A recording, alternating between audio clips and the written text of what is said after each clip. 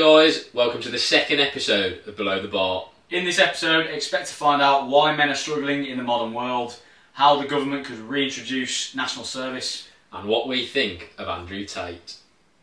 Let's get into it. And we're back. Welcome back. Okay, this week we're covering a completely different topic to last week. So we're going to try and keep it fresh and not cover off the same kind of things as every week. So this week we're going through the masculinity crisis, which is pretty pertinent at the moment. Pertinent, and it's also quite an amorphous subject. Yes. So we may have our work cut out trying to keep a lid on things. That's okay. That is fine. So I think we should start off with a definition. Yeah, Or go for it. or lack of definition. Yeah, so we obviously doing research for this podcast. Neither of us have managed to find a concrete definition. Or one that we agree with. Yeah, well, concrete definition. And I don't think there is one. But that's No. good because we can riff off it. Yeah, exactly. So this is one I just found off Google. Hot off the press. The masculinity crisis refers to men losing a self. Fucking hell. Try that again. The masculinity crisis refers to men losing a sense of self in relation to conventional gender roles. Yeah, so it's like basically men being lost in society. Yeah, right? effectively. So the traditional masculine role in society of being a father figure, a provider, and going and doing the work and then coming back and providing for the family and taking care of the family is almost getting lost in this in the modern world, isn't it? Yeah. So I think that's what it refers conventional gender roles out the window. Yeah. It's all a bit of a free for all now. Yeah. You can do what you like. And a lot of men feel lost or without purpose. As a result of that, I think. But fear not, because we're here. So, rest assured, the masculinity crisis is over. Ultra qualified to talk about this topic, obviously. 2 males, no female perspective. Yeah, we should caveat this by saying that no females were invited to share their opinion on this podcast. So make of that what you will. That's not a reflection on anything else other than the fact that we don't know any females. It wouldn't fit the brand. It's probably brothers, right? Yeah, true. Mind you, they can identify now, so you never know. Right, okay. So before we get bogged down into the masculinity crisis and the many rabbit holes that will offer, let's get helmet of the week out of the way. So our new tradition at the top end of the podcast is going to be helmet of the week. So I'll let you go first. Right, okay. So I think we've both gone off piste a bit this week, as in they're not actually individual. There is no singular helmet. Yes. So mine is more of a concept. Okay. And I think yours is a brand. Yeah, mine is a brand. My issue this week is people that make running content purely so they can brag effectively. Yeah, so like... They do it under the guise of helping people. Making it elitist. But it's literally just so they can flex how many miles they've done this week. Yeah. These kind of people normally frequent TikTok, Instagram reels, kind of like low-key saying that they've run 3 marathons in a week. Yeah, that nonchalance of, accidentally just like PB'd my 10k while I was doing a set of intervals for a marathon prep. It's like that nonchalance of just, you didn't accidentally PB. You knew you were going to do it, right? Exactly. For it. So we've touched on this. I think this feeds into my issue with gatekeeping in the fitness industry as well. And this idea that certain people hold all the keys to the doors. I don't like that. That's bollocks. And it's particularly pertinent within running. Yeah, it is. It's a strange industry, isn't it? It's quite cliquey. Yeah, the running community. And I feel like it can be not very inclusive. Exactly. Like if you're not doing a certain amount of miles a week, or you're not doing a certain pace, you feel like, or it's deemed that you don't even enter into the conversation. You're not even invited into the chat. Yeah. Right. You have to be doing 100k a week to even qualify, which is bollocks, obviously, as we know. Yeah. So we're new to this kind of longer distance running. Yeah, market. exactly. So, and this is what we're talking about. We're talking about endurance running, by the way. Yeah. So you're talking about people that are quite clearly very experienced at long distance running. They're built for it. They're like a fucking beanpole. Yeah. And they're kind of... It's a hard one to kind of articulate, but it's seeing is believing. Yeah. I'm going to add to this. This isn't nothing to do with my helmet of the week. I'm going to add to this with the appropriation of the hybrid term. So this plays in. So a hybrid athlete, in my view, is someone who can lift a lot of weight, run fast or far. Pretty much it, innit? Like that's a good definition. Exposing themselves to endurance or aerobic stuff and strength stuff. That should be it. I've seen so many people call themselves hybrid athletes just because they do one gym session a week, but they majority run. Yeah, they do 4 sets of back squat at like 60 kilos. Yeah, well, not even that. I wish it was that. It's like they do their strength and conditioning for their running, and now all of a sudden they're a hybrid athlete. So they're doing like walking lunges with their body weight, and they're a hybrid athlete. So it's almost like they're doing like their plyometrics and their running mobility in a gym. So that makes them a hybrid athlete. Exactly. You could just do it on the fucking pavement, your helmet. Yeah, trust. That's it. So I'll add to Eddie's helmet of the week with that because I think it plays in nicely. Yeah, and stay tuned as well for more of this content because I feel it is on the rise. Yeah, I feel like and my knowledge of it is just coming up because obviously we're exposing ourselves to this echo chamber at the moment. So now we're in that algorithm, aren't we? So yeah, and we're coming into marathon season, so it's going to be buckle down because these hats are going to come thick and fast. Exactly, or helmets. Right, well that's mine. Okay, so I get straight into mine. Is again not an individual; it's a company. So Dove, you know the hand soap. I love. Wait, can we just deconstruct this for a moment? Well, we basically started a podcast to just slag people off that we don't like. I know because it's topical and it's constructive. I'm telling them how they can be better. Right, exactly. Anyway, back to the point. Dove. So they've called for better representation in Hollywood for the fat suit category. What's that? So there's a category in Hollywood that celebrates the people who wear fat suits, right, in films, and they think that ostracises the fact that they're not having actual fat people play those roles. So the better representation just means they need to be more accurate with their casting. So they need to cast fat people. So essentially, in their attempt to be woke, what they've said is they're forcing actors and actresses who want to play those roles to now not just wear a fat suit and be a healthy weight or whatever, healthy rig. Now they've got to actually be £400 or £500 to make it accurate. Right, firstly, I hadn't heard of this. Yeah, okay. So what you're about to hear is my honest, raw response. This is what we want. What I'm going to say secondly is, that's bollocks. Yeah, as you may have heard a lot of Eddie's responses. Right, so let's take Fat Bastard from Austin Powers, for instance. That's Mike Myers wearing a fat suit. Yeah, played fantastically well. Played fantastically well. Would that be better or worse if it was played by an actual fat person? Doesn't matter. It's just irrelevant, isn't it? Exactly. Yeah. He's not real. Yeah, exactly. His name is Fat Bastard. Well, also, that's the whole point of being an actor. So you can play your hand at different roles and different...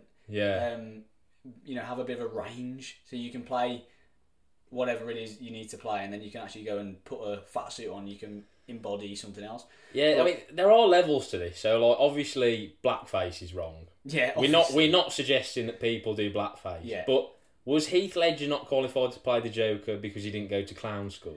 Yeah, but this is the thing. So this isn't the issue. I think it's not. It's completely separate to anything like a blackface or anything like makeup driven, because this is actually forcing people to be unhealthy.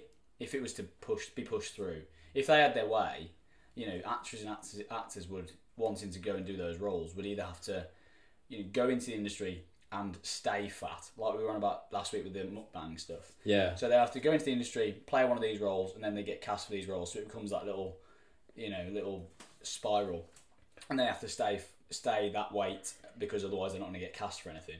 Yeah, this is bad. Or you have people who come into the industry and don't fit anywhere, and then see that as like a niche, and then want to pack on loads of pounds to then get into that. Yeah, so whichever way you look at it, it's not good. No. Because you don't want to be that guy or girl that's typecast as the fat person in Hollywood. No. Because then that just encourages you to stay that way, yeah. So this actually hasn't been pushed through, I don't think, by, I think it was the Oscars or some sort of awards show, but some of these companies, Dove have essentially jumped on the bandwagon of a woke sort of movement that was saying this. They've tweeted it this week. See, this is quite a broad issue, I think, because a lot of companies do this now. Where they come out with these outlandish statements about inclusivity and diversity, and at face value, they sound great. Yeah. But then if you unpack it, they're actually basically encouraging people to be fat. Yeah. Which isn't what we want. Exactly, and it happens with a lot of brands, even sort of fitness brands. Like Gymshark had a little thing with it a few years ago, if you remember, where they were trying to make their models a little bit more body positive, which I'm all for, but there's a there's a limit to it, right? Yeah, it's a tightrope, isn't it? Exactly. But anyway, that's mine. That's interesting. I didn't know that. Yeah. There you go. 2 helmets there for you. Happy days. Same again next week. Right, let's get stuck in. Okay, masculinity to the time. masculinity crisis. I'll be honest, of the podcasts that we've done so far, this has caused me the most internal strife. Yeah, it's been the biggest headache for me as well to prep for. I think because it's not essentially a specialist subject for either of us, right? So obesity last week, we're both kind of experienced in that kind of realm. Yeah. The other stuff about the Marines, much easier for me to talk about. So yeah, it feels like I've had to prep for like a completely different thing that I wasn't really fammed up on before. So another caveat that I should add, well, before we get into the dregs of the 20 conversation. minutes of caveats. My research for this podcast was basically this book called Of Boys and Men, Why the Modern Male is Struggling, Why It Matters, and What to Do About It. Mm-hmm. Good read. Mm-hmm. Suggest that to anyone. Most of the stats that you will hear in this podcast have been lifted from this book. Cool. So if you've got any issues with it, take it up with the the author, not me. There you go. Yeah. Don't shoot the messenger. That's what I was trying to say. Yeah. I've got no skin in the game. You've listened to quite a few podcasts. Yeah, I'm fairly interested in the subject anyway. So, listening to people like Jordan Peterson and Chris Williamson who have kind of popularised it a little bit in recent times. Certainly when they've had interviews together, have been talking about these kind of topics. And there was actually a podcast last week that came out on modern wisdom with Mike Thurston. And Mike Thurston does a bit about that now, about masculinity and that sort of stuff. So it obviously naturally went on to that. So I've just got a vested interest in it. It's all the rage, lad. That's why we're jumping on it. No, I'm joking. It's we're like Dove. We're jumping on the bandwagon. Yeah, so there are a few indicators that I've pulled out of that book that kind of demonstrate the masculinity crisis that I think we should go through before we get into any potential solutions or consequences. Let's go for it. So the first one is the fact that in the US and the UK, and I'm not sure about the rest of the kind of Western developed world, but girls now are outperforming boys in education. I've heard this, yeah. So historically, education was obviously very patriarchal. So men outperformed girls. I mean, like when did girls start going to school in the UK? I don't actually think it was that long ago. In the grand scheme. Yeah. Anyway, historically, I think it was like mid-90s, maybe early 90s. Education very patriarchal. Since the 1970s, though, legislation has actually reversed this trend. Mm-hmm. So in the 1970s, we realised that kind of females massively underrepresented in school and higher education. Yeah. Put loads of legislation through. Yeah. Which has now actually reversed the trend. So now females are outperforming males. Yes. Which could be an issue if it's sort of, blown out into the future, but I don't think at face value that sounds like an issue. So at the moment, the scales have just tipped in favour of girls, but I think people are worried that if it goes unaddressed, then we get to a point where it used to be with the other way around. The other way around. Yeah, so it gets the same. It gets to the same amount of separation. So in the US, 57% of bachelor degrees are now awarded to women. Yeah. Women now receive the majority of law degrees, which is up from 1 in 20 in 1970. Right. Okay. So if you think how far that's coming, 5% in 5 decades. The majority is huge. So that's mental. In the UK, 58% of bachelor degrees now awarded to women, so very similar levels to the US. Yeah. 40% of teenage girls go to college in the UK compared to only 29% of boys. Right. Okay. That's a stark statistic. Yeah. So that's not just higher. That's not just university. That's just college in general. That's basically just anything after school. That's right, post GCSE. Yeah. So that's an issue. I think the thing about the females not getting more bachelor degrees than men is just that they're essentially then more desirable to the workplace. And if you farm that out into the next 10 years of someone's life, how easy it is for them to find employment and therefore to find purpose and structure in their life just becomes more and more difficult. If that continues, like you were saying, if that separation was to continue from 57%, 58% to like 70 or 80-20, if it keeps on going, then we just end up with a society of lots of overqualified females and underqualified males, which means that any industry that's academic, like teaching or law or medicine, all of those kind of really important things in society are now dominated by women.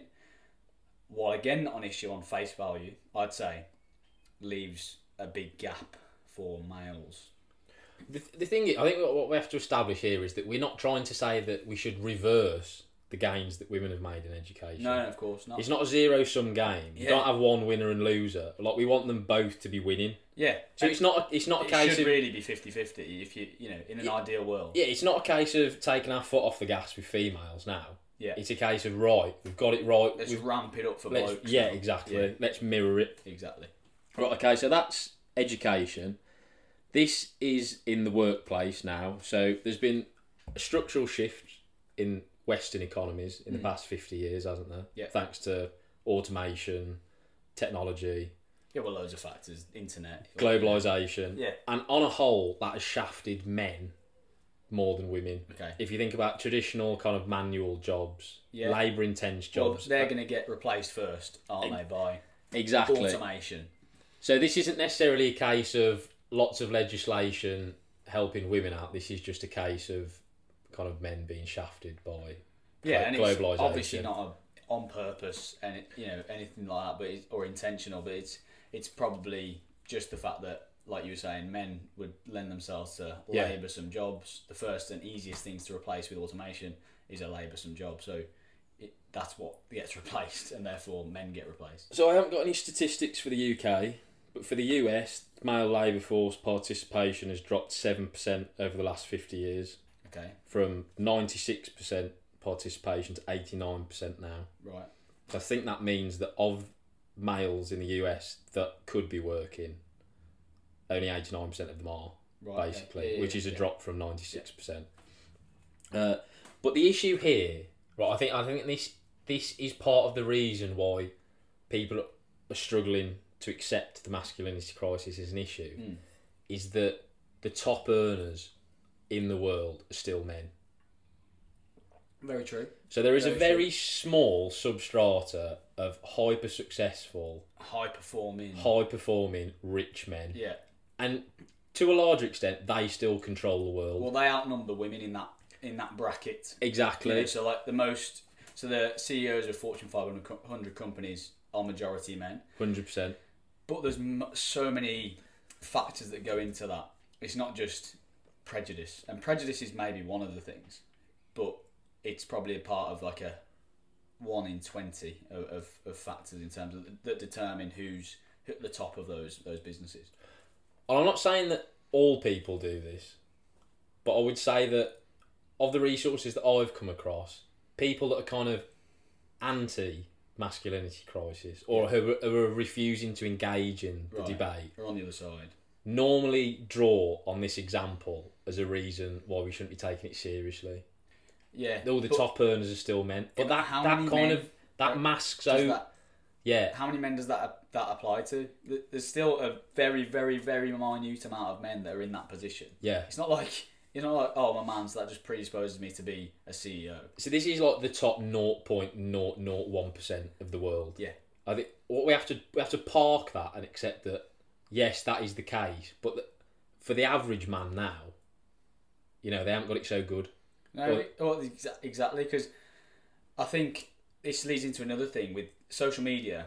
If you're talking about women trying to find a partner, right? So because now there's social media and they can now reach out to anyone and they can make themselves known to anyone, they can almost shoot upwards a little bit more than they maybe could before. And so the average man who's now maybe working like a normal job, has a normal car, all this sort of stuff is now not desirable because they've got access and kind of can see these other men who are like, they can get access to footballers or they can get access to people who have really, really large status. Yeah. Rather than before there was so much connectivity in the world, they would have to have access to the bloke who worked in Starbucks and earned 25 grand a year, But now he hasn't got a fucking chance because they're now looking at him like, well, you're not driving a fucking Lamborghini, so I don't want to know. What's that stat that you used to pull out? I think you got it from Chris Williamson, where it's like the bottom 80% of women now fight over like the top 20% of blokes. Yeah. Is that it? And then it switches, and so that obviously leaves a huge amount of blokes unmated, and then the rest of the women are fighting over them, and then it kind of it all goes to shit. But I've got a statistic about this. It's not the direct one that you was on about, but it's similar. So it's from Tinder match rates. So obviously they've vetted male and female Tinder match rates. Yeah. So out of 1,000 swipes, a female profile would get 70% match rate, which is quite high. Yeah. The equivalent male profile would get 27% matches. Wow. So that's a huge disparity, a huge difference. So you imagine the ease at which women will go through and just be swiping right and then hit the match. And even for like an ego boost, that's a huge thing. Yeah. If you're a bloke and only, what is that, 1 in 4? No, not even that. So 27% is not high, and you're gonna be swiping thinking, fuck. I thought she was below me, and then I'm going, fuck. And then you keep getting rejected by people you think this should not be happening. So that again probably wouldn't happen in the real dating world. Like if you were to go to a bar or whatever and chat people up, you probably wouldn't have that failure rate. If you were to go to a bar and try and pick women up, right? He's talking from experience. This is not from experience. There is no way. Well, most people wouldn't have a 1 in 4 success rate. You're not going to go up to 4 people and have one person even give you the time of day, which is what a match is. True. It's a lot easier to reject people on the internet, though, exactly. Isn't it? Yeah. So people's true colours emerge. And there's a caveat from this as well. So there's another drop down. Have another caveat. Is that the third or the fourth now? There's another drop down from this. So in the last year, the number of men reporting no sex within the last 12 months has tripled from 8 to 28%. So now, it used to be, 12 months ago, 8% of blokes reported no sex within the last 12 months, and that's now tripled to 28%. I'm glad you've said that. Right. Not 'cause I'm a virgin. Made me feel better. Right, because that feeds into what I was then going to say about the changing position of fathers. Okay. So, you've just basically said there that the dating game for men is going down the Swanee. Yeah. Basically. This is also backed up in birth rates. Okay. So today, 40% of births take place outside of marriage, up from 11% in 1970. It's huge. So 11% of births in mental. And well, the guy in that book seems to think that it's because women now feel that they don't need a father figure. Right. Okay. To raise children, they can do the role of kind of mother and father. Well, and they can up to a point. I think it just he's not. He wasn't criticising it. He was just saying. I think that is now just a kind of accepted norm. I think it does leave a gap though in that child's upbringing, though, doesn't it? If you to again project it out into the future of, the formative years of that child's life. 100%. I think like this dad deficit that we now have is like. I mean, you can raise kids without a father, but at the same time, like they need a paternal figure. Yeah. Be it a teacher or an actual dad, or like a grandfather, stepdad, or whatever. Particularly if you're raising boys. Yeah. Because what else? What other frame of reference have they got to go on? Yeah, exactly. And then you don't have any traditional or old school values to instilled into you, depending on the mother and what their kind of proclivity is towards. So they're the indicators that are pointing to this general kind of confusion around what it means to be a male in 2023.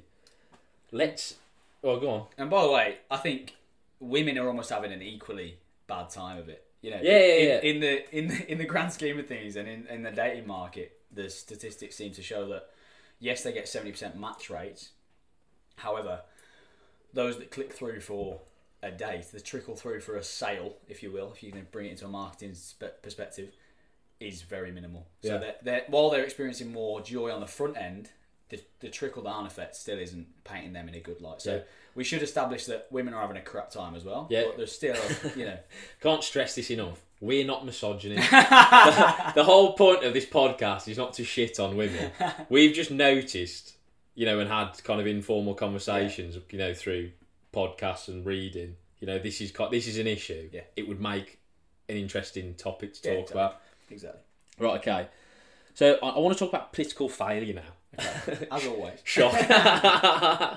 He's banging the politics drum again.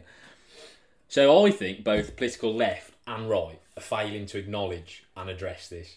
Yeah, I agree. I haven't heard any, outside of kind of informal media, like podcasting and social media, I haven't heard any of the mainstream media really talking about this, other than Piers Morgan. But for exactly the point that we've risen, I think it's a very divisive issue. Yeah, it is, yeah. And as soon as you mention the masculinity crisis, people think you're a misogynist. Yeah. That you're trying to put women down, and that's not the case. No, it's just pointing out that men are having a shit time.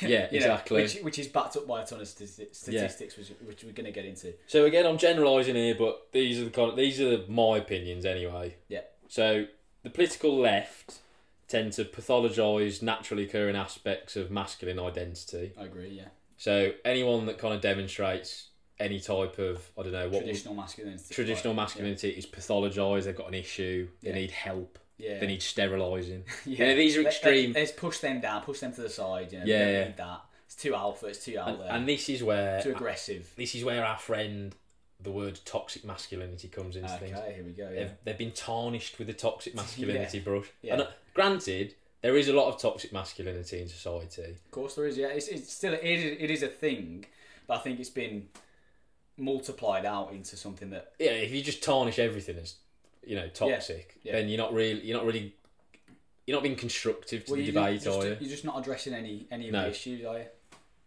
Right. Okay. So that's the political left. The political right do acknowledge the masculinity crisis. They see it as an issue, but they overemphasise the importance of biological sex differences. So they go too far the other way. Well, too far right. Yeah, literally. On the fence. Blokes should be blokes. Yeah.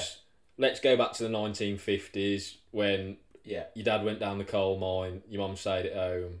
So there's not too much in the centre. Exactly. Yeah. That's where we come into it. Exactly. So you either got too far left, where they're afraid to talk about it, and it's not an issue until it rears its ugly head in the form of whatever, or too far right in that they just want people to go back to their original gender roles, traditional gender roles, and just not experience any of the males not show any emotion or not talk about any emotions, which is obviously problematic, and females just go back to the kitchen like you were saying. That's bollocks. Yeah. That's not feasible in the modern world, and we wouldn't want that. Exactly. So what we need to do is we need to acknowledge that there's an issue. And it's not productive. But find a workable solution for the modern day. Yes, agreed. Which is what we're here for. Which is what exactly. Harvard, if you've got any scholarships going, I am open to offers. Yeah. Right, okay. So the consequences of the masculinity crisis, where does it leave in men? Yeah. I have a few thoughts on this. Yes, I have a pretty stark statistic about suicide, which I'll get into. Oh, okay, yeah. So male suicide is higher than female suicide in pretty much every single country that I looked at. So there's a table online you can go and view, which I might put up actually on the edit. is countries, and then they're ranked by death. Well, yeah, ranked by numbers of suicide per 100,000, and it goes male, female. It goes total male, female. So it's every single country has like 5x male to female. Yeah. So in Britain, it's something like 10.6 males per 100,000 compared to, I think it's 3.5 females. So that's a huge disparity. That's roughly what I've got as well. Yeah, and so that is a massive thing, and that's consistent throughout all the nations I looked at. And then just a little statistic here, which is pretty crazy and worrying, I guess. Suicide's the biggest killer of men under the age of 30, and the biggest killer of men under the age of 50. So that's two age demographics that are in the workplace, in the work environment, and suicide's their biggest killer. It's also the leading cause of death for boys in the age brackets from 10 to 19. Yeah, that's scary. That's scary, not good innit? because that's young men. Yeah. Well, that's not even young men. 10 to 19. Well, that's kids. That's insane. So, I mean, for it to be the leading cause of death in those people is insane. Yeah, so this feeds into mental health issues. And this is... So I've got a working theory at the moment that there is a spectrum of kind of disillusionment that men feel towards their lack of purpose in society. And at the one end, you've got kind of mental health issues, depression, suicide. Yeah. Unfortunately, that's the flight response. Yes. That's the kind of unplugging yourself from the matrix and just kind of detaching yourself. Yeah. And then at the other end, we've got the fight response, which is misogyny. Yeah, yeah. Which is, right, I'm being shafted, women are to blame. Women are to blame. And it's looking for someone to blame that I think this is the issue. Right, we'll get onto that anyway. Yeah. Let's talk a bit more about depression and suicide. Did you know that females are more likely to be diagnosed as depressed and to attempt suicide? Yes. So this is something I was actually going to touch on. We need to dig deeper into this. Yeah, so I think females experience more negative emotion than males. However, as we've just said, males have significantly higher suicide rates. And from what I've read and what I've heard, this is because males use more lethal means. Yes. Yeah, so one of the masculine traits, if you like, is aggressiveness and kind of being aggressive. And to that point, I think when they're making the decision to take their own life, then they choose more deadly means. And that's why, while women attempt it more often, men are more quote-unquote successful with it. Yeah.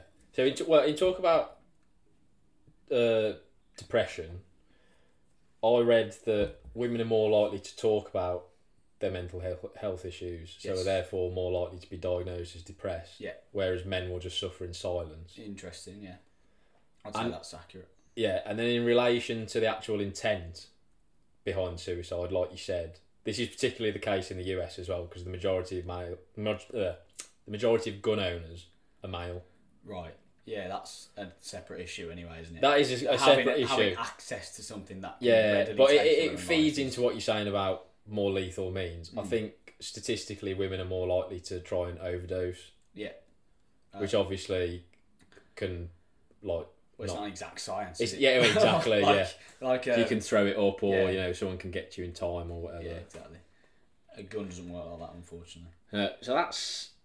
And obviously these are extremes. Like, you don't have to, people don't necessarily become depressed and suicidal. No, you don't. But I feel like there is a lot of men that are just kind of giving up. Yeah, I think there's a lot of reasons for that. Yeah, this isn't necessarily because they feel like, they're lost or like the male doesn't have a... not everyone's pondering deep philosophical questions, are they? No, maybe that's part of the issue, but... I don't think people stop and think about these kind of issues enough, maybe, and they just kind of plod through life, just taking one day at a time and almost not even thinking about what's happening, and then it snowballs and snowballs, and then it just becomes an issue, and it becomes depression, or it manifests as suicidal ideation or whatever it is, because I think people are too happy to just like mosey through life, not being self-aware enough about these things. So I guess that I hadn't even thought of it like that, to be fair. But it's almost like the fact that they can't pinpoint it to a certain aspect or thing almost makes it worse. Yeah, because you can't then address it. It's almost like when you're ill.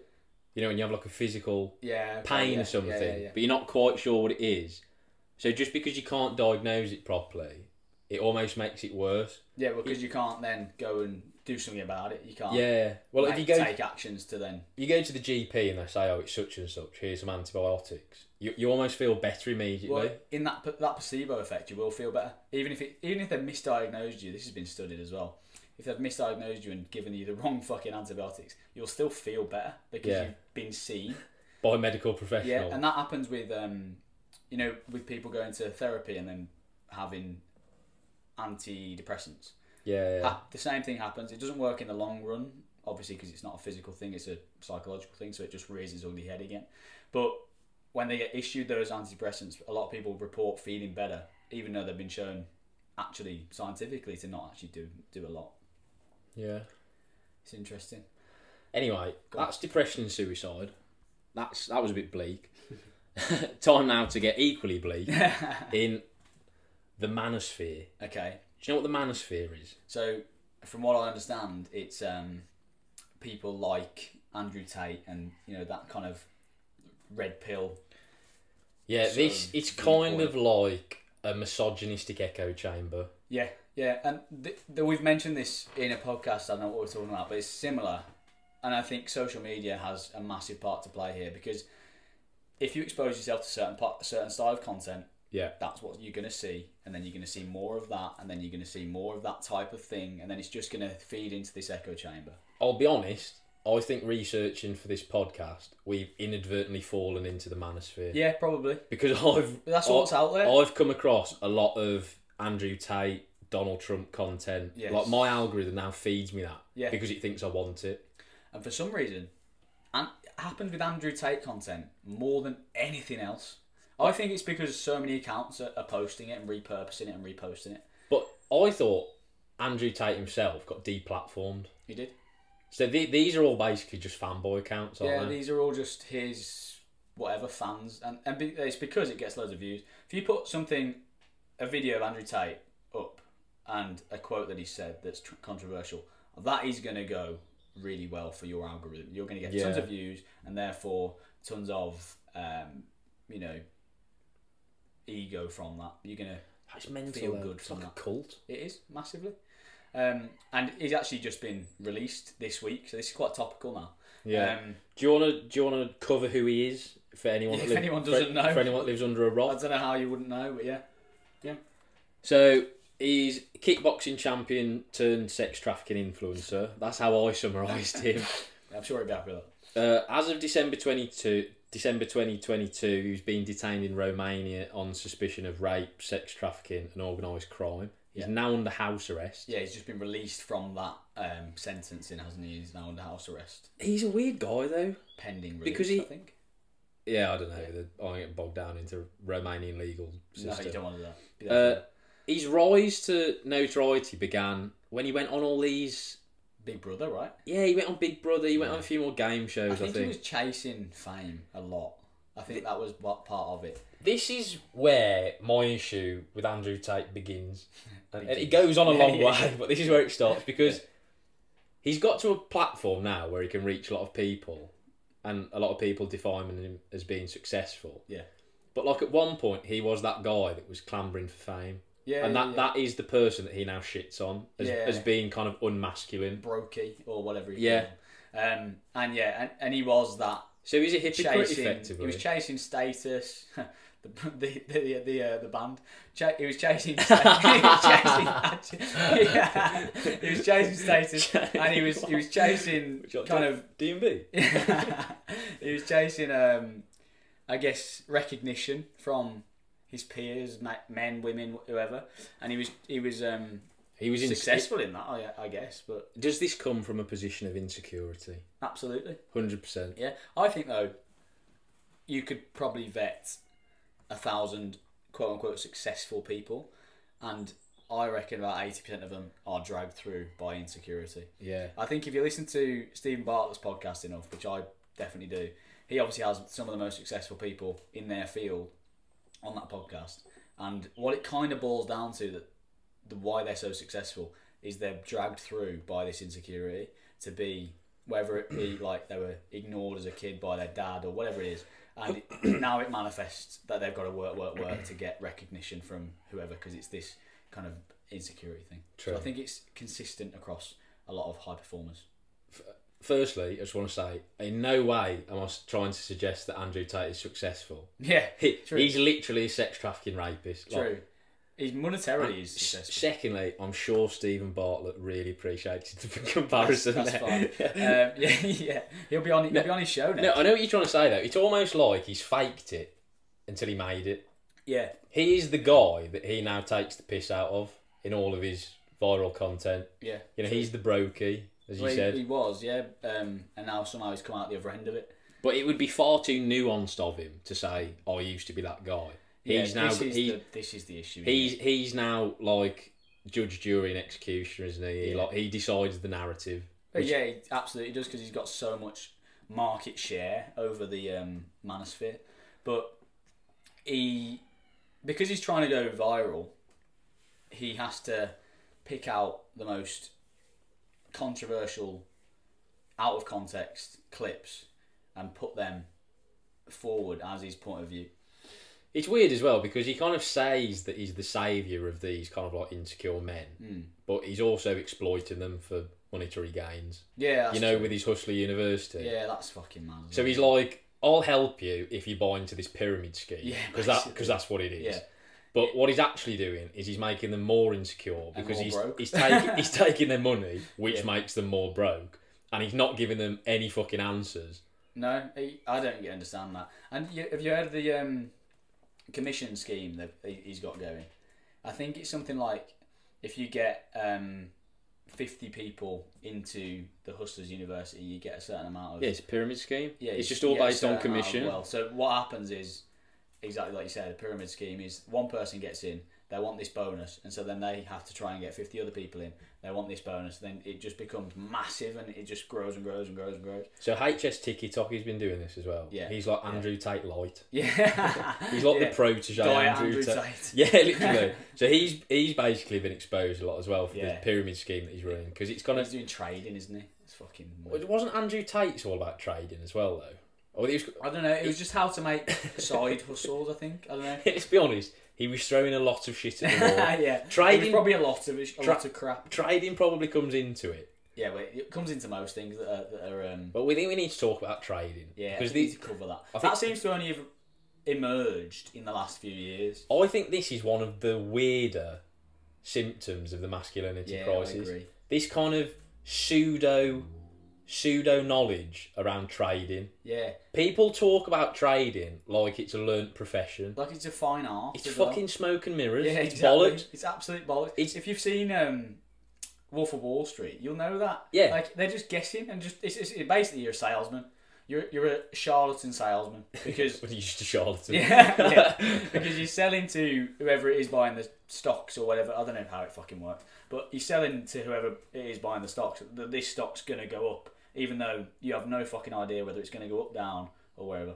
Yeah. So, that's on the proper side of trading as well, on Wall Street. This is like a dumbed down... Crypto trading. Yeah, this is like... I don't even have any exposure to this. I don't expose myself to any of this bollocks. So, apart from when I get, like... You know when you get people who follow you that have, like, their name and FX? Yeah. You know, they have FX in their bio. If there was ever a red flag, right, it's when people have that, that little graph emoji in their bio. Yes. When it's like stock prices rising. Yeah, it just means you're a helmet. Yeah.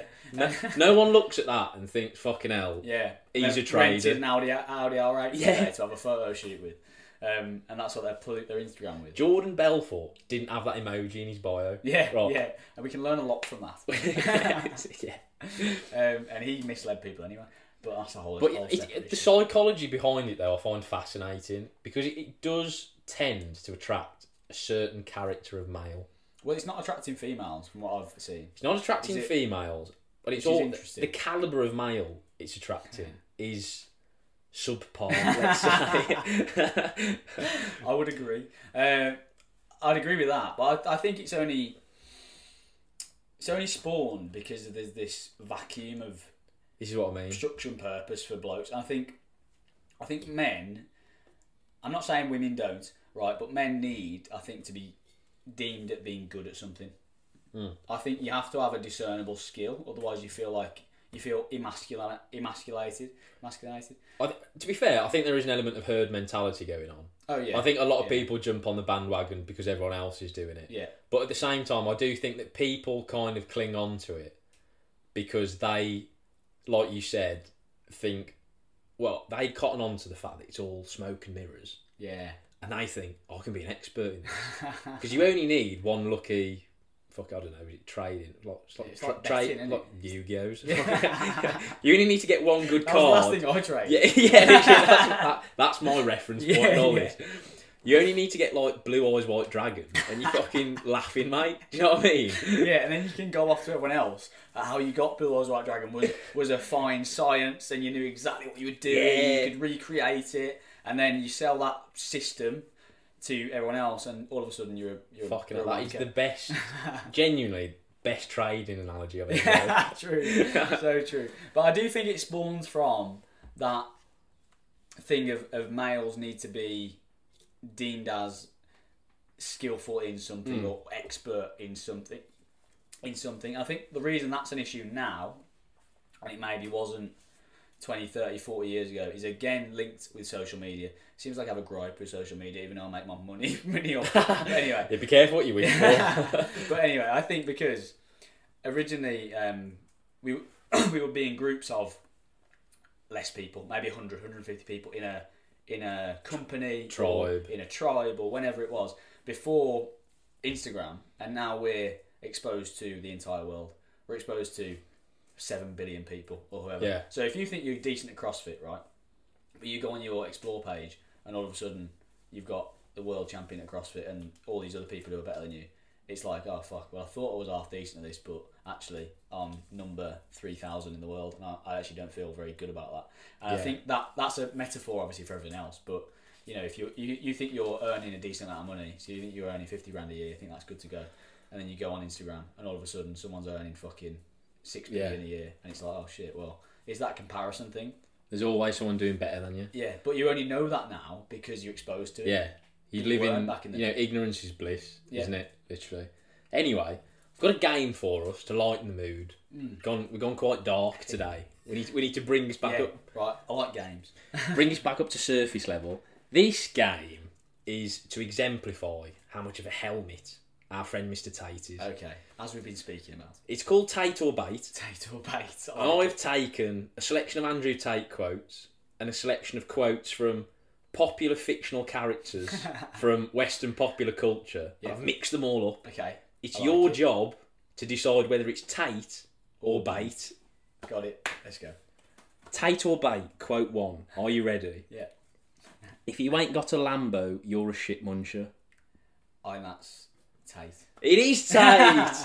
There you go. Yeah, I mean, that's because it was sports car reference. Yeah, I think that sold it. He loves dropping a sports car reference, doesn't he? Put sports car game. It's his equivalent of Sniper Game. Yeah, from episode 2. He's stolen loads of supercars in Romania. Yeah, and now he's flexing on them, basically. With them. What colour's your Bugatti? So that was quote 1, Tate or Bait. Quote 2, are we ready? Yeah. The problem with TV is, if one presenter is a blonde-haired, blue-eyed heterosexual man, the other must be a black Muslim lesbian. Let's go Bait. It is Bait. It is Bait. That could have been easily. It could have been him. Yeah, we were flying close to the from? win there. Do you want to know who said that? Yeah. Jeremy Clarkson. In his newspaper column about 13 years ago. That's hilarious. As if. Jeremy Clarkson of Clarkson's Farm fame. Yeah. Doesn't like black lesbian... What was it? Black Muslim lesbians? Hasn't been cancelled yet, though. Well, exactly. Yeah, give it time. Right, okay. Tate or Bait. Quote 3. Are we ready? Mm-hmm. 2 for 2 so far. Yeah. I'm on a roll. There's 6 in total. Okay. This is for 50%. Let's keep going. I was living the life, just banging chicks and eating cabbage. That can't be Tate. That's got to be Bait. Surely. It's Bait. Yeah, he's got to. You see, no chance. His algorithms feeding him Tate constantly. I know exactly what's up. He can now channel his inner Tate. Yeah, that was actually Glenn Quagmire from Family Guy. Oh, really? Yeah. Not similar. Not sure which episode. If you're a Norse, let me know. Yeah. Right, okay. Similar character. Tate or Bait. Quote 4. Are you ready? I'm ready. I've loaded up with another soother. 3 for 3. If you're a 55 kilo female, I'll pick you up with one hand by your titty. Make of that what you will. That's got to be Tate. It's Tate. Is it? Yeah. Actually. As if he said that. That's mental. If we just unpack that for a second. Do you know what? Like, when that was? I don't know. Can't be As recent. with a lot of Andrew Tate quotes, I think you'd struggle to trace the pin it down. the original source. Yeah. But I'm told it did leave his mouth. Then again, That's take insane. that with a pinch of salt because of a lot of things leave his mouth. Yeah, that's true. I can't believe you said that. That's hilarious. Right, so you're 4 for 4 for the moment. Buzzing. You're going great. Smashing. You're going great Smashing guns. these. Are we ready for 5? I'm ready for 5. 5 for 5. I will not administer CPR unless you're a hot female. If you're some fat dude and you just had a heart attack, you're going to die. That's got to be him as well. It is Tate! Yeah. Surely that's Tate. Tate there with strong feelings around obesity. Yeah. I'm on. Should I know on next week? He wasn't released from prison then. That's mental he said that. That's mad. Even if you're thinking it, there's that filter, isn't there, between brain and mouth? He has that. That's the problem. Yeah. No. I think that's the issue. That Down to the issue. is one of many issues with Andrew Tate. He hasn't got that filter system between what I thought and what I should say. You go in great guns. Okay, 5 for 5. I'm channeling my inner Anton Deck now. It's like game show vibes. Is he going to go 6 for 6? I reckon I'm confident. Let's go. Okay. When a girl tells you how many guys she slept with, multiply it by 3, and that's the real number. That's got to be Tate. Oh, it's Bates! He's got him on the final hurdle. Final corner. Do you want to know who said that? Go for it. Steve Stifler from American Really? Pie. Yeah. I actually don't not agree with that. It was mental that you thought that Andrew Tate theoretically could have said that. Yeah, Like, it's quite plausible that he could have left his mouth. Yeah, he could. Well, it's just like on trend with a lot of other stuff that he has said. You know, like the I don't know. So that's why I threw it in there. It was a bit of a curveball at the end. I think 5 out of 6 is good to go. That's good. I'm impressed with that. That was good. That was good. So there you go. I think that was deeply worrying that men find solace in the words of people like Andrew Tate. Yeah, it is. Given how ludicrous a lot of the things he says are. Do you think it's because there's not a massively kind of cemented good role models for men? Yes, I think this is in modern society. Do you think that's why he's gained such market share? Yes. So I feel like now a lot of people shy away from displaying masculine traits, but he's doubled down on it, so people flock towards him. Yeah, you know, he's like the only market trading in town. Yeah, I can think of a lot of decent male role models though. I think of a similar age as well to him. Oh yeah, 100%. But what I'm saying is that they don't shout it from the rooftops. That's true. It's almost like he said he's a good male role model so much that people now just certain people now believe it. I think a lot of it is negativity bias. You familiar with this? Yes. Yeah. So but explain. This is social media again, where negative comments and negative tweets or whatever it is going to be pushed in the algorithm far more than positive stuff. So because Andrew Tate is controversial for one, and a lot of what he says is of the negative, he's spiralling negatively, isn't it? Yeah. It either attaches to a small minority of blokes, and they're like, absolutely, they resonate with this, and they're going to follow him, you know, they're going to watch his content, share his content, all this. If it reaches someone else who maybe doesn't agree with it, it outrages them, completely ostracising them, polarisation. And then they're also going to pick that content up. They're going to watch it however many times because it's outraging them. They're going to send it to their friends, put it in the group chat saying, have you seen this? Then clicks, likes, all that sort of stuff. And that's how these kind of people grow, because they're polarising. So a certain minority might like them, a large majority will hate them, but it doesn't really matter because their only goal is to reach large amounts of people. What do you think will happen to Andrew Tate now? I think he's on his way back, you know. Same. I think he's coming back. I think he'll get a platform again and he'll be good to go. I think figures like this actually thrive from the idea that they're fugitives. Yeah, because it plays into his brand a little bit. It plays into his brand. It feeds into the narrative that he's kind of anti-establishment. He knows the truth. It's the same with Donald Trump. Like he's thriving off this court case at the moment because it's just confirming everything that he said for the past God knows how many years. It's completely undermined the official like the government in Romania especially, but like, you know, the official route of thinking, don't worry about it because the legal system's going to take care of it. Yeah. Whereas they've taken care of it and now he's out again. So they've actually undermined themselves, haven't they? Yeah, it's almost like he's one step ahead of everyone else. Yeah. I don't think he is, because I don't think he's that clever. No. But like, it just so happens that it's played right into his hands. Yeah. Because this is what he wants. He's got all the publicity he could ever ask for. He's now vindicated, so to speak. From his sins. And he's also a household name now. And he's a household name. Like, my mum and dad know who he is. Exactly. At 60. Like, that's insane. Like, he's not just now a TikTok sensation. He's also now been on the main news channels and that sort of thing. So his fame, whether it be good or bad, has still skyrocketed. So I think, like you were saying with polarisation, like a lot of people will now be more repulsed than ever by him, but the people that do buy into what he says will be more loyal than ever. Yeah, exactly. And again, those people who are repulsed will still watch his stuff because it triggers them. 100%. People like that. Yeah. Well, we like that. Yeah. He triggers me, but still, it's like a car crash. You can't take your eyes off it. Exactly. And that is negativity bias, as we've said. So watch this space. Will Andrew Tate return? Yeah. I think by the time this podcast's out, we'll probably have an answer. Yeah, probably with the monarch. Yeah, true. Knowing Andrew Tate. He'll run the show. Right, okay, so we've talked about the consequences of the masculinity crisis, or the ones that we've identified anyway. Yeah. We've talked about the indicators. I think we need to put some solutions on the table for people. Just like we did with obesity. Yeah, because it's all well shooting holes in other people's ships. Yeah. But if you're fucking sailing in a dinghy, I don't know where I'm going with this analogy. You're sailing in a dinghy, you're not really one to talk. I thought you had that set out. I was riffed. That was fine. I think we need to set some clear solutions on the table. Let's have it. So first one. We've both got an agreed one, which I think we should get out first. That's very on brand for us. And I've got two more left field ones. And we did a little bit of market research with you guys who follow the Instagram page yesterday. Oh yeah, thanks for reaching out to us, by the way. It was really interesting to hear people's perspectives on that. It'll still be up now, but last I checked, it was a 76-24 split. Yeah. So 76 in favour percent, and 24 not in favour of national service. So national service for the able-bodied 18 plus for 2 years.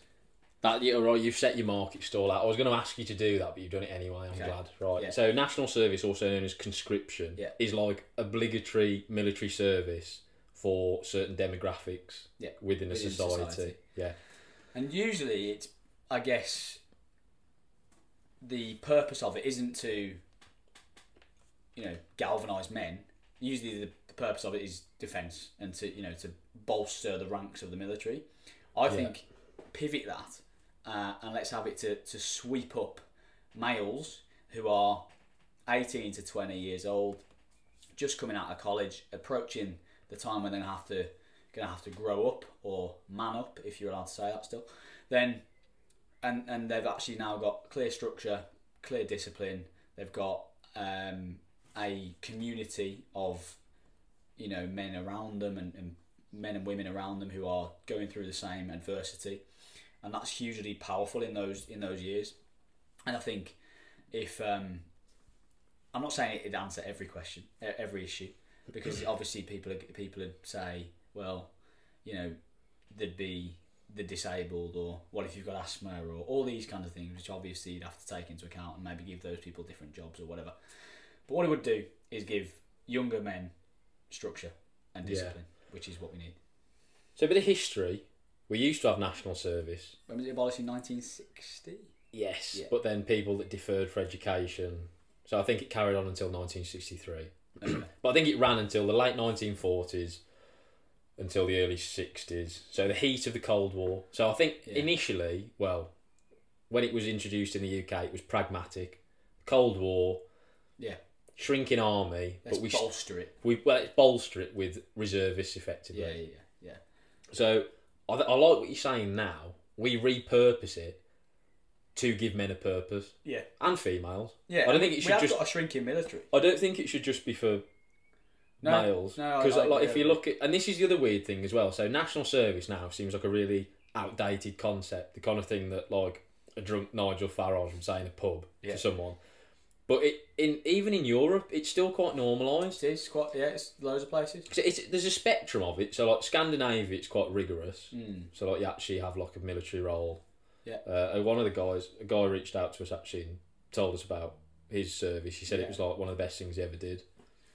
So that's good. So obviously they've got more skin in the game in the sense that Finland borders Russia. Yeah, oh yeah. All the high north is High north.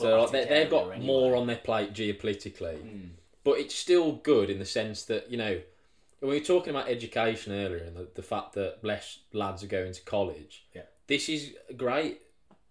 Feed vocational skills into part of life military skills. service. Yeah. So my grandparents, both my granddads did national service. My one granddad was a gunner. Nice. I think he went to Libya. Nice. First time he'd gone abroad. Yeah. That's great. Yeah. That wouldn't have happened otherwise. My other granddad became a mechanic. Vocational skill. Yeah. And now he's probably got... Is he a mechanic? Was he a mechanic? Well, he was, yeah. Yeah, he was, exactly. So yeah, I've got some...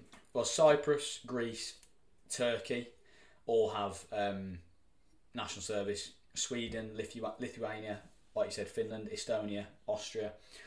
All of those countries still have national service. So we think of it as like you say, an outdated principle, but actually some of the most developed countries in Europe still have it. And like you say, it's a spectrum.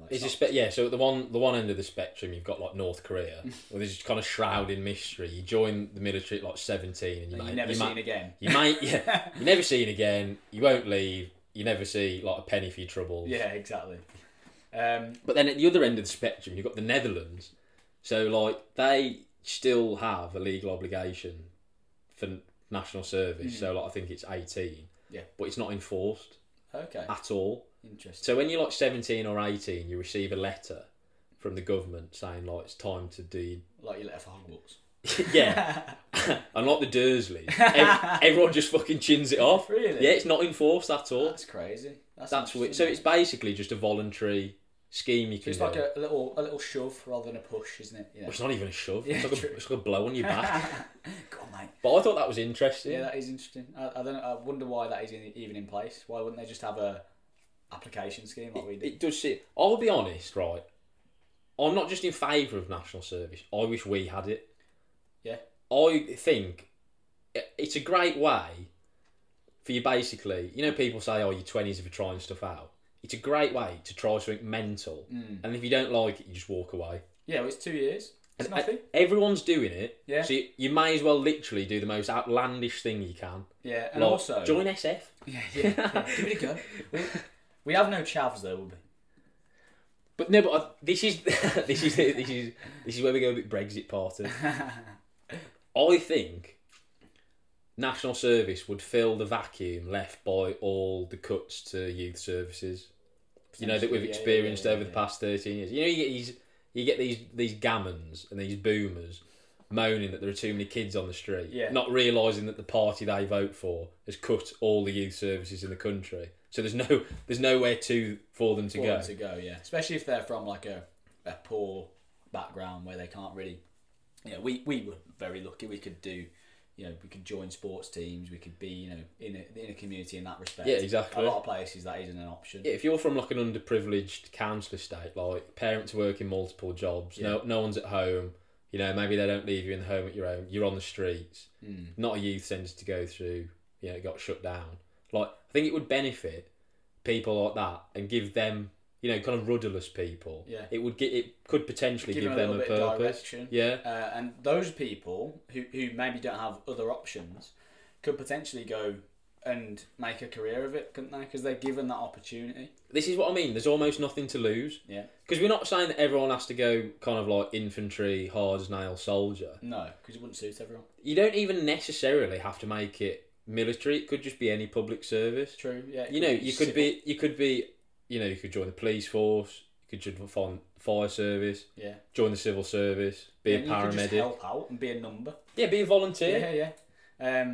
But it's that idea that you kind of giving people that teaching the value of public service, giving something back, or just of service in general.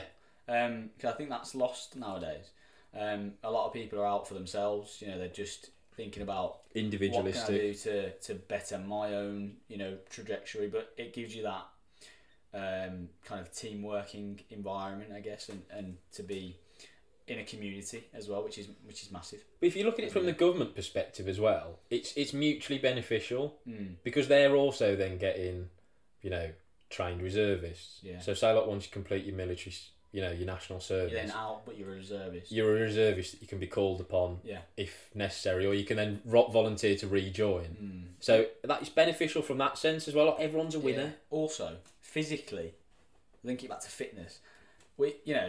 You'd have a basic level at 18, which everyone should have at 18 years old, the ability to run a certain amount, the ability to lift your own body weight, the ability, just basic things that humans at that age should be able to do that now so many people at that age can't do. And if you want to do 2 years and fuck it off and become whatever, then go for it. But it gives you that foundation, because certainly I know, and you know this as well, that if you don't invest in your physical attributes when you're kind of in those early days, 18 through 30 really, if you don't 100%. Do anything, if you don't do anything from 18 to 30, and the amount of people we know who are like that, who are just resting on their laurels almost and not doing anything active to facilitate muscle building or strength or flexibility, whatever.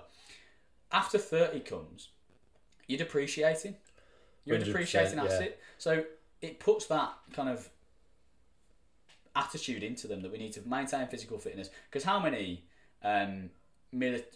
Marines, from my experience, or people in the military who left at kind of an early age, kept up their physical endeavours? Yeah, so many. I've gone on to achieve amazing things. Well, that's true. Yeah, but I mean that's not even the requirement here. The requirement is that they're just basic levels of fitness. It's true. Health is wealth. Yeah, and like if you invest in the early years, like you can just effectively maintain it. Yeah, and the maintaining when you're 40, 50, 60 is much easier than it is to just get new 100%. Get new ability. If you're trying to build muscle when you're 43 versus when you're 23, you're in trouble. You're fucking pissing in the wind, basically, aren't you? Yeah, you've got to work so hard, and you've got to consider, this is going to tangent a little bit, but you've got to consider you'll have lifestyle impacts, you'll have kids, you'll have a wife, you have a job that's taking up loads of time.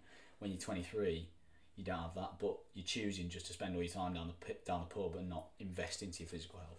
But I don't understand why this doesn't get more traction in like the political landscape. It's not talked about at all. Is it because people still associate it with it being a bit backwards? I think so. I think because it would be literally going backwards. But it's not but we've reimagined it, but people don't have that creativity, do they? But as it's badged as conscription or national service, people would see that and just think no, because it's from 1960s. This is why I think we need to rename it public service.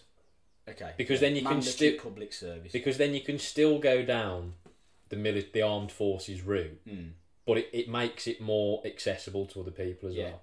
Because like we were saying, you could just volunteer if you wanted to. You don't need to go and fight in the front line. No, exactly. I wouldn't want that either, because we need skilled people to do that. Exactly. But the other thing I will say, and this is again a little bit of a pseudo-scientific tangent, but anyway, see where you land on this.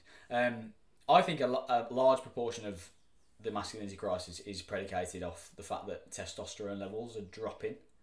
Yes. By a huge amount. And for many reasons, for kind of what we consume, diet and that kind of thing.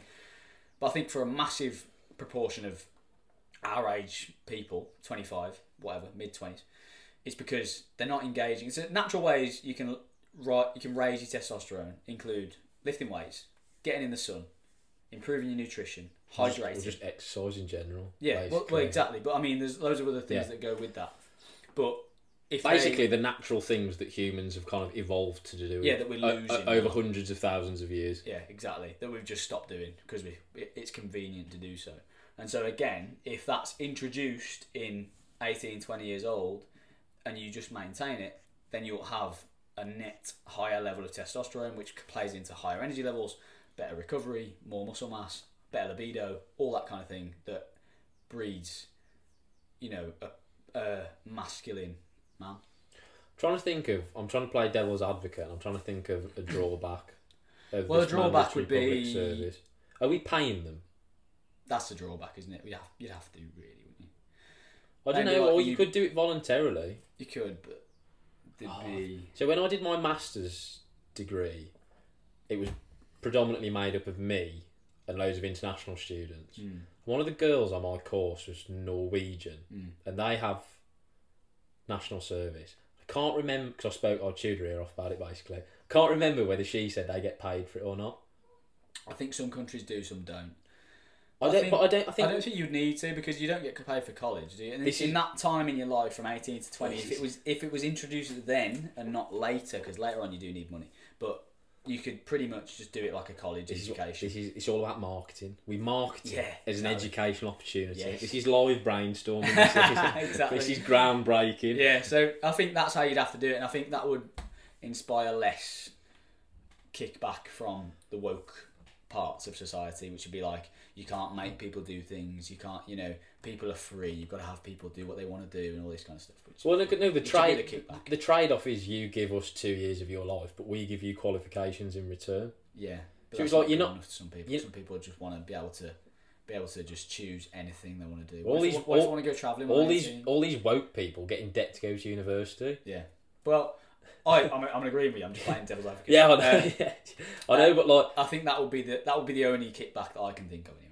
I think that would be a lot more popular than people think, because I think at the moment, like, the education system is so academically orientated. Yeah, there's just such a vacuum of vocational skills, like actual practical life skills. Yeah.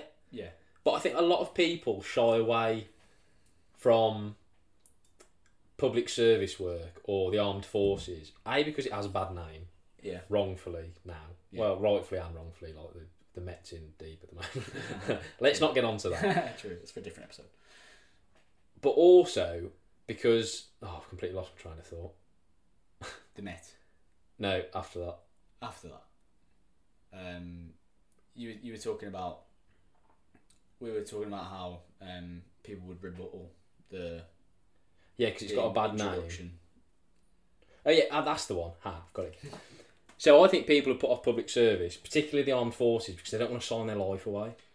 True. I think it's quite daunting. Yeah, minimum sign up time. So if you want to be like, especially if you want to go in as an officer now.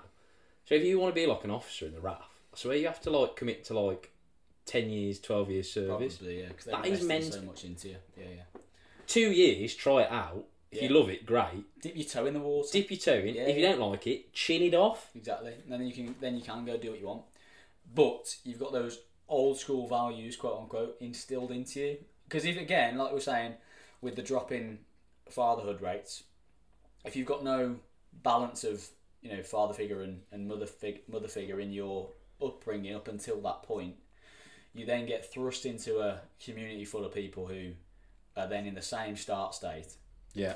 And now you're getting put onto you the values of discipline, of being punctual to things, of timekeeping, of determination, of pushing through when things get difficult. These kind of things that we have just lost now.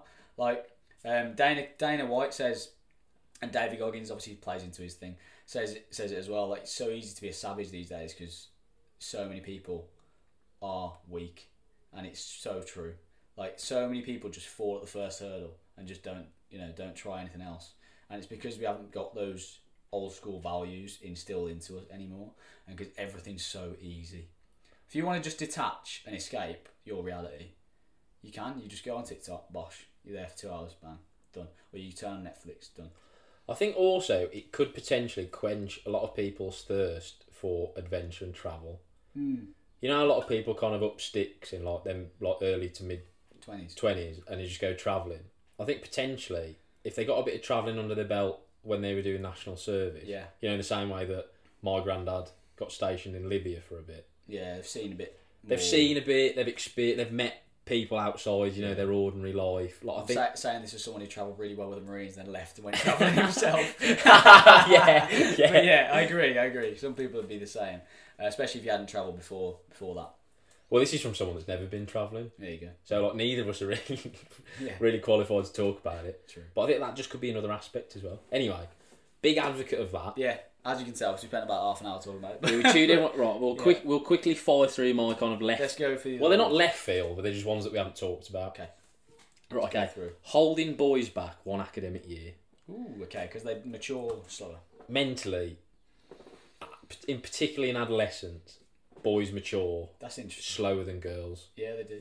This was brought to my attention when I read Outliers by Malcolm Gladwell. Yeah. You know, when he highlights that statistically, if you're the oldest person in your class, you're more likely to achieve better academically. Yeah. And also in later life. Yeah. And sports teams is the same, right? 100%. Yeah. So this is all kind of predicated on that idea. That's interesting. Yeah, I like that. So like you wouldn't just do it from secondary age. You'd do it from nursery age. So then it's just kind of embedded. So they'd still know the same people and all sorts of stuff. That's interesting. It's called redshirting in America. Taken from college athletics when a lot of players taken out of competition for a season. Okay, yeah, and held back and then put in again. It's almost like the backtrooping system in the Marines. 100%. Yeah. I see it again. You're not ready yet, so let's pull you back and put you in with people you are ready for. So again, I think probably a lot of stigma around that in the UK. It's a lot more common in the US apparently. Okay. Predominantly middle class. It's kind of like a middle class thing to do, you know, because people that have less money can't worry about shit like that. You know what I mean? Naturally.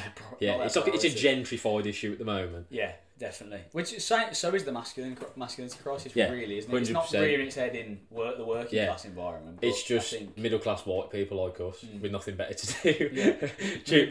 Nothing better to talk about. Chewing people's ear off. But I thought that was an interesting one. And as a June birthday, I mean, I did quite well academically, but like at times you do feel like a bit lost being the younger one in the year because it's weird, isn't it? Everyone progresses and you feel like a little bit left behind, I guess. Well, I was December, so I'm you're kind of like middle of the pack, really, aren't you? But it's weird at school because if you're the youngest in the year, all through school it's shit.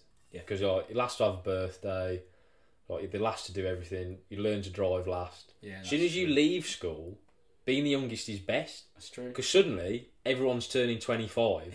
And I've still got 6 months of being 24. That's true. Yeah, it's kind of shifts, isn't it? It's quite strange that the winnings of being older are massive in school. You know, you like you said, you kind of advance quicker. You maybe mature physically quicker. Right? Yeah, 100%. So you've got two people in the same year. So you who are essentially 11 months younger than someone else who's born in September, but you're in the same year, so you're still prying for the same spots on a sports team. However, you're 12 months less,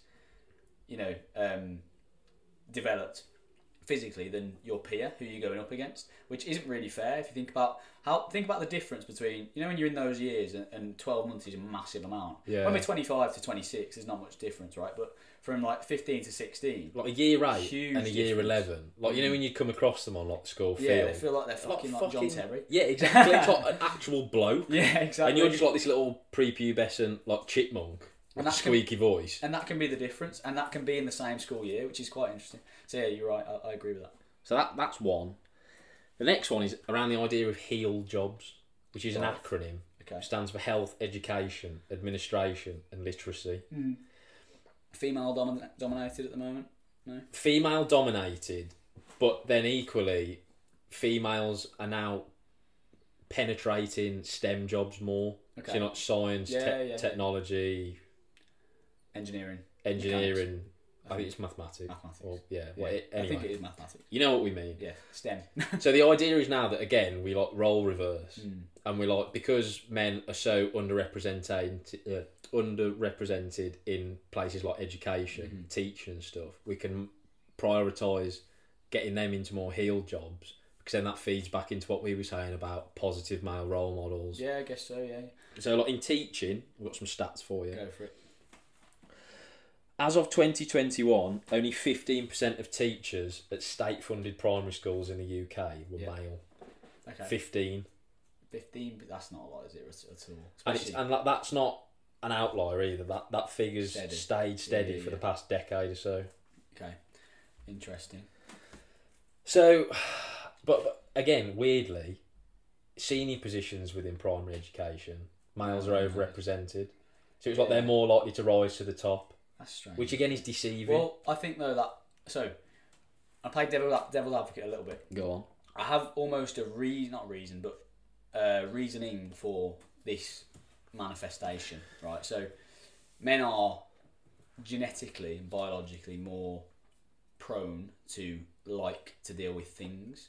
And so, so that becoming an engineer or becoming a...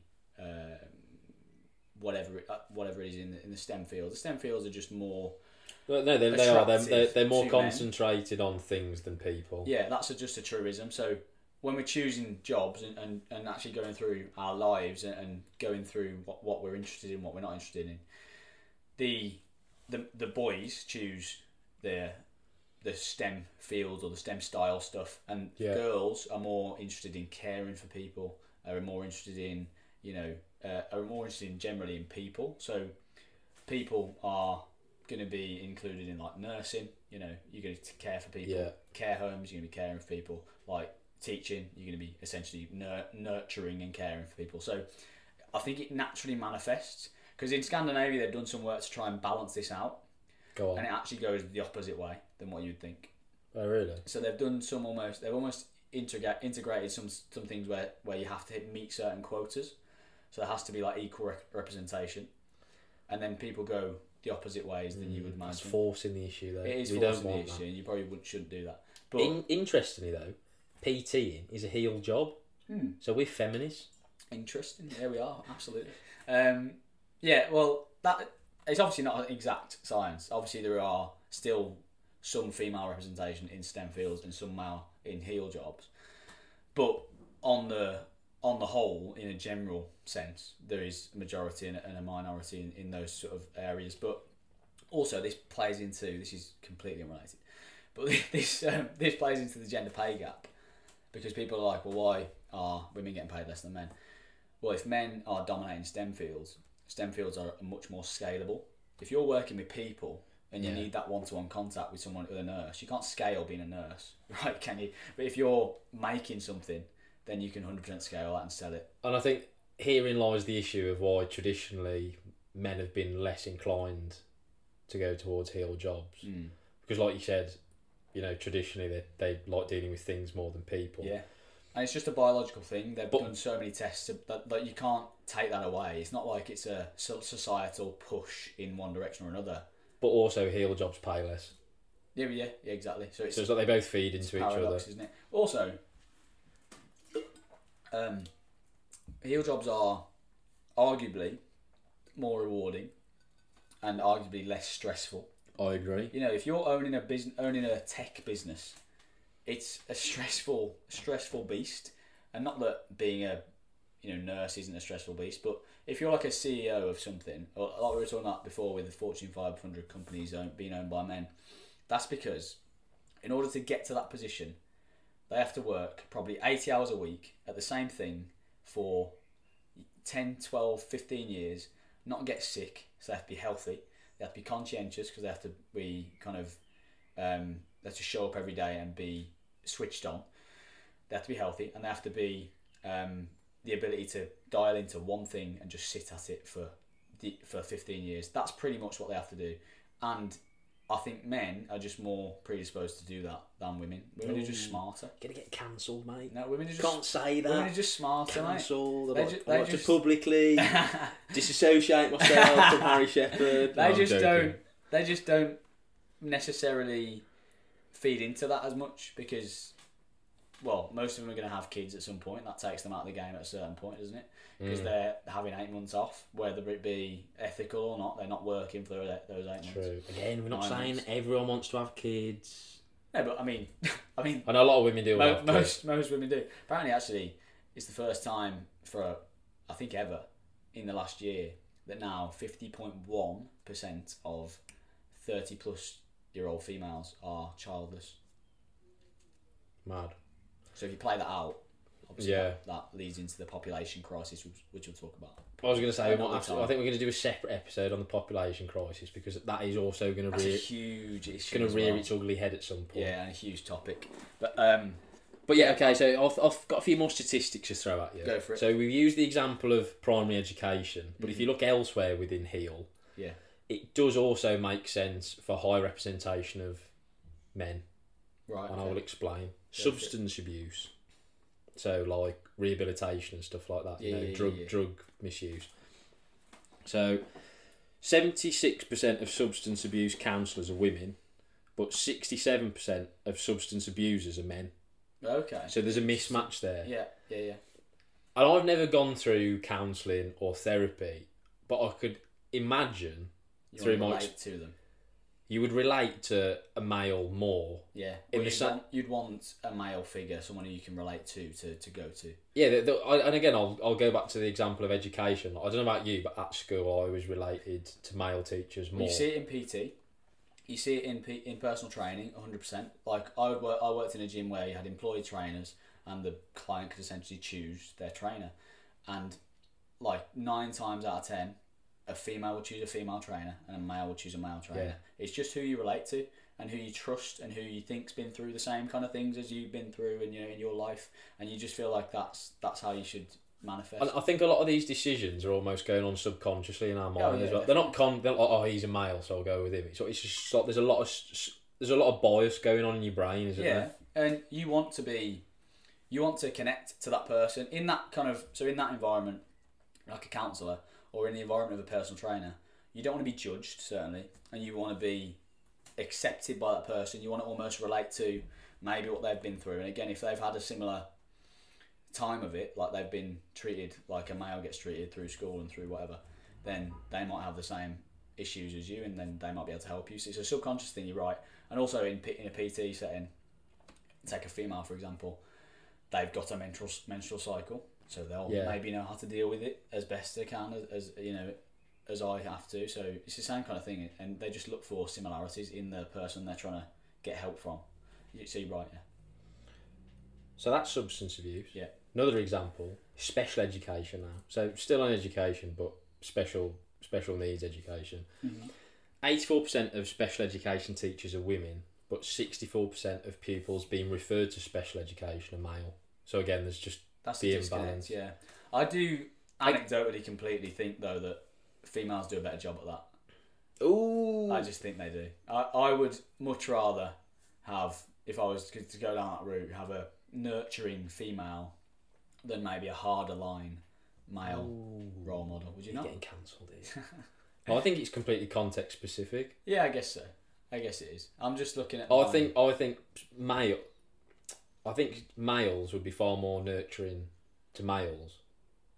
I think sometimes, in my experience, female teachers can feel uncomfortable around boys, particularly during adolescence. It depends on the issue, I guess, and depends on the disability or whatever they're dealing with. So, I guess it is different. But it's interesting that it's such a high proportion. There must be a reason for the fact that there's only 16% of teachers are blokes. There must be a reason. That's a huge disparity. I guess the only thing that I can think of, I mean, both my parents were teachers. My mum was primary and my dad was secondary. Yeah. So they kind of fit the stereotype in that sense. Yeah. My dad was a PE teacher as well. Yeah, that fits the stereotype, absolutely. But the only thing that I can think of is that if you're a guy and you were going into the education system, you would go secondary or higher education. Yeah. Just because there's a stigma around, like it sounds childish, but there is a stigma around male primary teachers. I think probably is, and because it's like, why would you want to teach little kids? Yeah, I think there is a little, and again, it's probably not even vocalised or even in the mainstream. It's probably subconscious. Subconscious. Yeah, I guess that's true. But that is a massive distance between male and females. That's the biggest one we've come across in statistics. Yeah. Between male and females is 84%, was it? 84 to 64. Yeah. So what we're saying here is that we shouldn't kick women out of healed jobs. We just want more men to go into them. Yeah. That's what I'm saying. I don't know how you would do that. How would you? It'd be government policy. Right. It would be, so a few years ago there was a massive teacher shortage. There still is. So the government were offering bursaries to train teachers. Okay. Yeah. So you just give them financial incentives through scholarship. Forced, but it's not. No, you're not saying like you and you. Yeah. You're going to be a fucking therapist. Yeah. Well, I mean, it's not like get your fucking white coat. It's not like you've got to meet quotas like they do in some countries, but you encourage certain things. Yeah. You wouldn't. You don't set quotas because then you set a very kind of. It's forced. Then you're getting into very murky waters. What you would do is you would set up financial incentives like scholarships and bursaries for like provide free training to encourage someone to go into that route, I would think. Yeah, that's exactly it. And you're just looking at encouraging people. And again, because it's not forced, you would hope that only people who are that way inclined would go down that route. Yeah, so someone's been umming and ahhing for ages, but they don't want to fork out to go back to university or to college. If suddenly like a free bursary became available, you would like to think that they'd be like, oh, this is like the Well, it just nudges them in the yeah, this is the incentive I was waiting for. Yeah. So there we go. There's 3 solutions Yeah. to the masculinity crisis. I think we covered it as comprehensively as we can. Yeah, we've covered a lot there. A lot of ground covered. A lot of ground. Again, got quite deep. Yeah, but that Few happens. tangents. That happens. That's what these podcasts are about. Few highs. Yeah. Few lows. It's been a journey. No tears yet. Yeah. Yet. So I mean, I think we've covered it fairly well. I think it's again not even defined really that well, online. So I think it's a tough topic to cover. But I think it's an important one. I think men are feeling more and more disillusioned. And again, like I alluded to at the start, I think women are as well. Women are probably feeling the strain just as much. I think a big thing that just people can do, men and women, I think getting together in small to medium-sized groups and doing something that challenges them is a massive thing. Sorry, I thought you were going to say mate. Get together. Sorry to lower the tone of the Get together conversation. separately, I mean. Yeah. And do something like that's difficult. Like when you're in the military and you go through adverse times, that's when you bond with. That's when blokes anyway bond over these kind of things. 100%. They don't. I think women bond over talking about their feelings, talking about emotions, talking about whatever, right? But I think men don't do that, so they need a different vehicle for that. So I think they need a common cause to work towards. Yeah, and I think this is another one I've just thought of. This is fresh off my head. Go on, fucking, have we gone off piece? Who knows? I think if we had some sort of mandatory martial arts teaching instruction in schools, in like a PE setting, right, if you had jiu-jitsu or whatever, BJJ taught in schools, hear me out. I think that, not just for men, but I think because you get, obviously men are the aggressor typically. If you look at, who attacks who and who's the higher chance of raping someone or whatever, it's men. I think the men who do that are men who can't control their sort of aggressive side. Okay. And I think if at an early age you're taught controlled aggression, which is what martial arts is, it's aggressive, but it's tempered. And it's when the bell goes, you go hell for leather. When it goes again, you stop, and you have to stop. And I think that teaches such a massive portion of emotion control. Because I think a man who can't control his emotions is dangerous because they're going to act on these impulses, and because men have the ability to be quite imposing figures physically, then it can manifest itself to be dangerous. But I think if it's tempered and it's controlled in the early days, and obviously it plays into what we're talking about national service with discipline and timing and these kind of things, and just opportunities. Yeah, it's just a good opportunity for people to get involved in. It's multi beneficial because it's physical exercise for starters, it's opportunity, it's community, it's discipline, it's aggression control. So it's all of these things. I don't think there's a drawback personally. I haven't formulated this idea. It's just fine over time. But the drawback is always money. Yeah, it's true. If you study government for long enough, you realise that it always just links back. Follow the money. Go back to the treasury, and when they say no, then rethink your plan. But they do it with most other sports in school. So in PE, you go through a bit about rugby, then you go through a bit about football, and you go through a bit about. So they do it with loads of other sports. I know. We even do athletics. Fuck stick with athletics. We touched on this in the last episode, though, didn't we? Basically, the school curriculum, in my opinion, isn't fit for purpose anymore. No, I agree. Yeah. So and this is just one example of why it isn't fit for purpose. Well, it's not even that they're doing something actively that is wrong. It's that they're not including something that I think would be hugely beneficial. And I think the reason I said jiu-jitsu and not kickboxing or something is because it's not. First of all, it's not an athletic thing. Like if you're kickboxing and you're just stronger than the other person, you're probably going to beat them. In jiu-jitsu, it's all leverage based, and that helps. It's like mind over matter, isn't it? Yeah, it's like guile wins, rather than brawn, and so that helps with it being accessible to everyone. And also, there's not the Like if you get into a scrap with someone who's a jiu-jitsu practitioner, they're probably going to tie you up in knots, but you're not going to injure yourself. Only if you get on the floor with them, though. Yeah, but I mean, or like a grappler in total. Yeah, I know.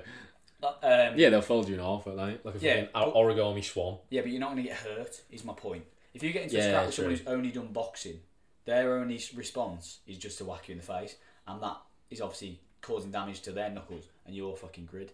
And so, if you're looking at how can you equip people with a safe method to defend themselves, I think jiu-jitsu's. That's a good one. That's a good ad hoc shout. Yeah, there we go. So I thought of that. Actually, thought of that on my run the other day, and then forgot about it. And then now it's rekindled itself. There you go. To be fair, I've been thinking about getting into Brazilian jiu-jitsu. Yeah, just because that's why it made me think. But again, if I had the opportunity to do it at school, I would already know if I like it or not. Yeah, exactly. Like you do with other sports. Like, yeah, you don't want to do high jumping. And it's weird as well because at fucking secondary, it was at year 7 or 8, we had to do movement, which was basically them just rebranding dance. Yeah. And as you can tell, it went down like a fucking lead balloon. Yeah, it was shite. Like the only 12, 13-year-old lads who just all they want to do is play football and do things that lads want to do, and you're having them stand in a hall. But this is the whole irony of it, though, wasn't it? It's like the only way they could make it sound appealing to us is we choreographed dances to football songs. So I think we did Met in the Middle, Samba de Janeiro or something. Yeah. And all of the dance, like the choreography, was all just basically football celebrations. Yeah. So what is the fucking point in Have that? them score a goal and create their own celebration. Yeah.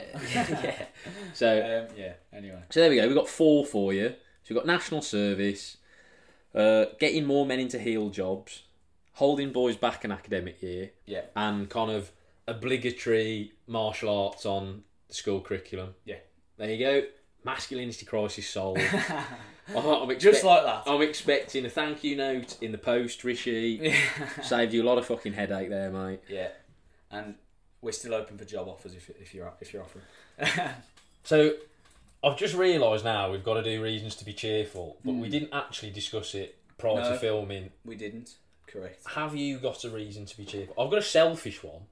Go for yours. So I haven't thought of anything. Right, okay. Well, no, this is selfish. I might think of something when I'm... Yeah. This is selfish for both of us. Okay. It doesn't necessarily hold any value to the listener. That's fine. Doesn't have to. My reason to be cheerful this week is that we're over the hump of marathon training. Yes, I agree.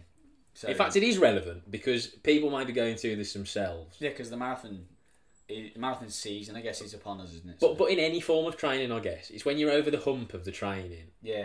When the hay's in the barn, as they say, when when the work's already done, and now you can just enjoy a little bit of recovery before you actually have to perform. That's always a nice feeling. So I was a bit apprehensive. I mean, like, we won't chew your ear off about this because we're going to do a separate post-marathon episode, aren't we? But like, I was quite apprehensive before that 20-miler because it was the furthest we'd ran. Mm-hmm. We were basically trialling a lot of things out, so all of our fueling, all of our kit for the day. It was basically a dress rehearsal, wasn't it? And it basically went completely according to plan. Yeah, it went without a hitch, really. Yeah. Which is massively confidence boosting. And now we're only 16 days out. Yeah. So it's a good job because if it hadn't gone to plan, we'd have no time to rectify it. So that's a good one, I think. Yeah, because again, if you're training for either the Manchester Marathon, probably would have been done by the time this comes out, or it'll be on Sunday. And then London Marathon, if you're training for any of these kind of races that are coming up, you are over the build phase, which is always the hard bit, and now you're into the taper, which is always the great bit. So you can't take your eye off the ball yet because you've still got to get the job done. Yeah. But it's just that, you know, sometimes you have got to sit back and think, fucking hell, I've put a lot of graft in here. Come a long way. Yeah. The warm and fuzzy. The warm and fuzzy. Warm and fuzzy feeling. Happy with that. That's mine anyway. Yeah. Bit selfish this week, fine. but I agree. I concur. We'll give something back next week. Yeah. Cool. All right. I haven't got anything else to add. Nothing else. I think we've rounded off the masculinity crisis fairly neatly, or as succinctly as we can, given that we're massively underqualified and did a week of research. Always a challenge. Another caveat for you there. Like a challenge. Add that to the list. Given that if it's quite a divisive issue, would be quite interested to get other people's takes on it. If you've got anything you disagreed with than what we talked about, bang it in the comments. Any sort of thoughts on a pertinent point that we made or whatever, then bang it in the comments. It'd be interesting to hear your thoughts. Also, if you've got any suggestions about topics you'd like us to cover, then bang them in the comments as well. And equally, if you don't want to put them in the comments because you feel like it's quite personal or you just don't want everyone else seeing it, just send us a message. On the Instagram, yeah. Yeah, on the Instagram. Cool. Happy days. That's us. Thanks for listening, and we'll see you in next week's episode. See you in a bit.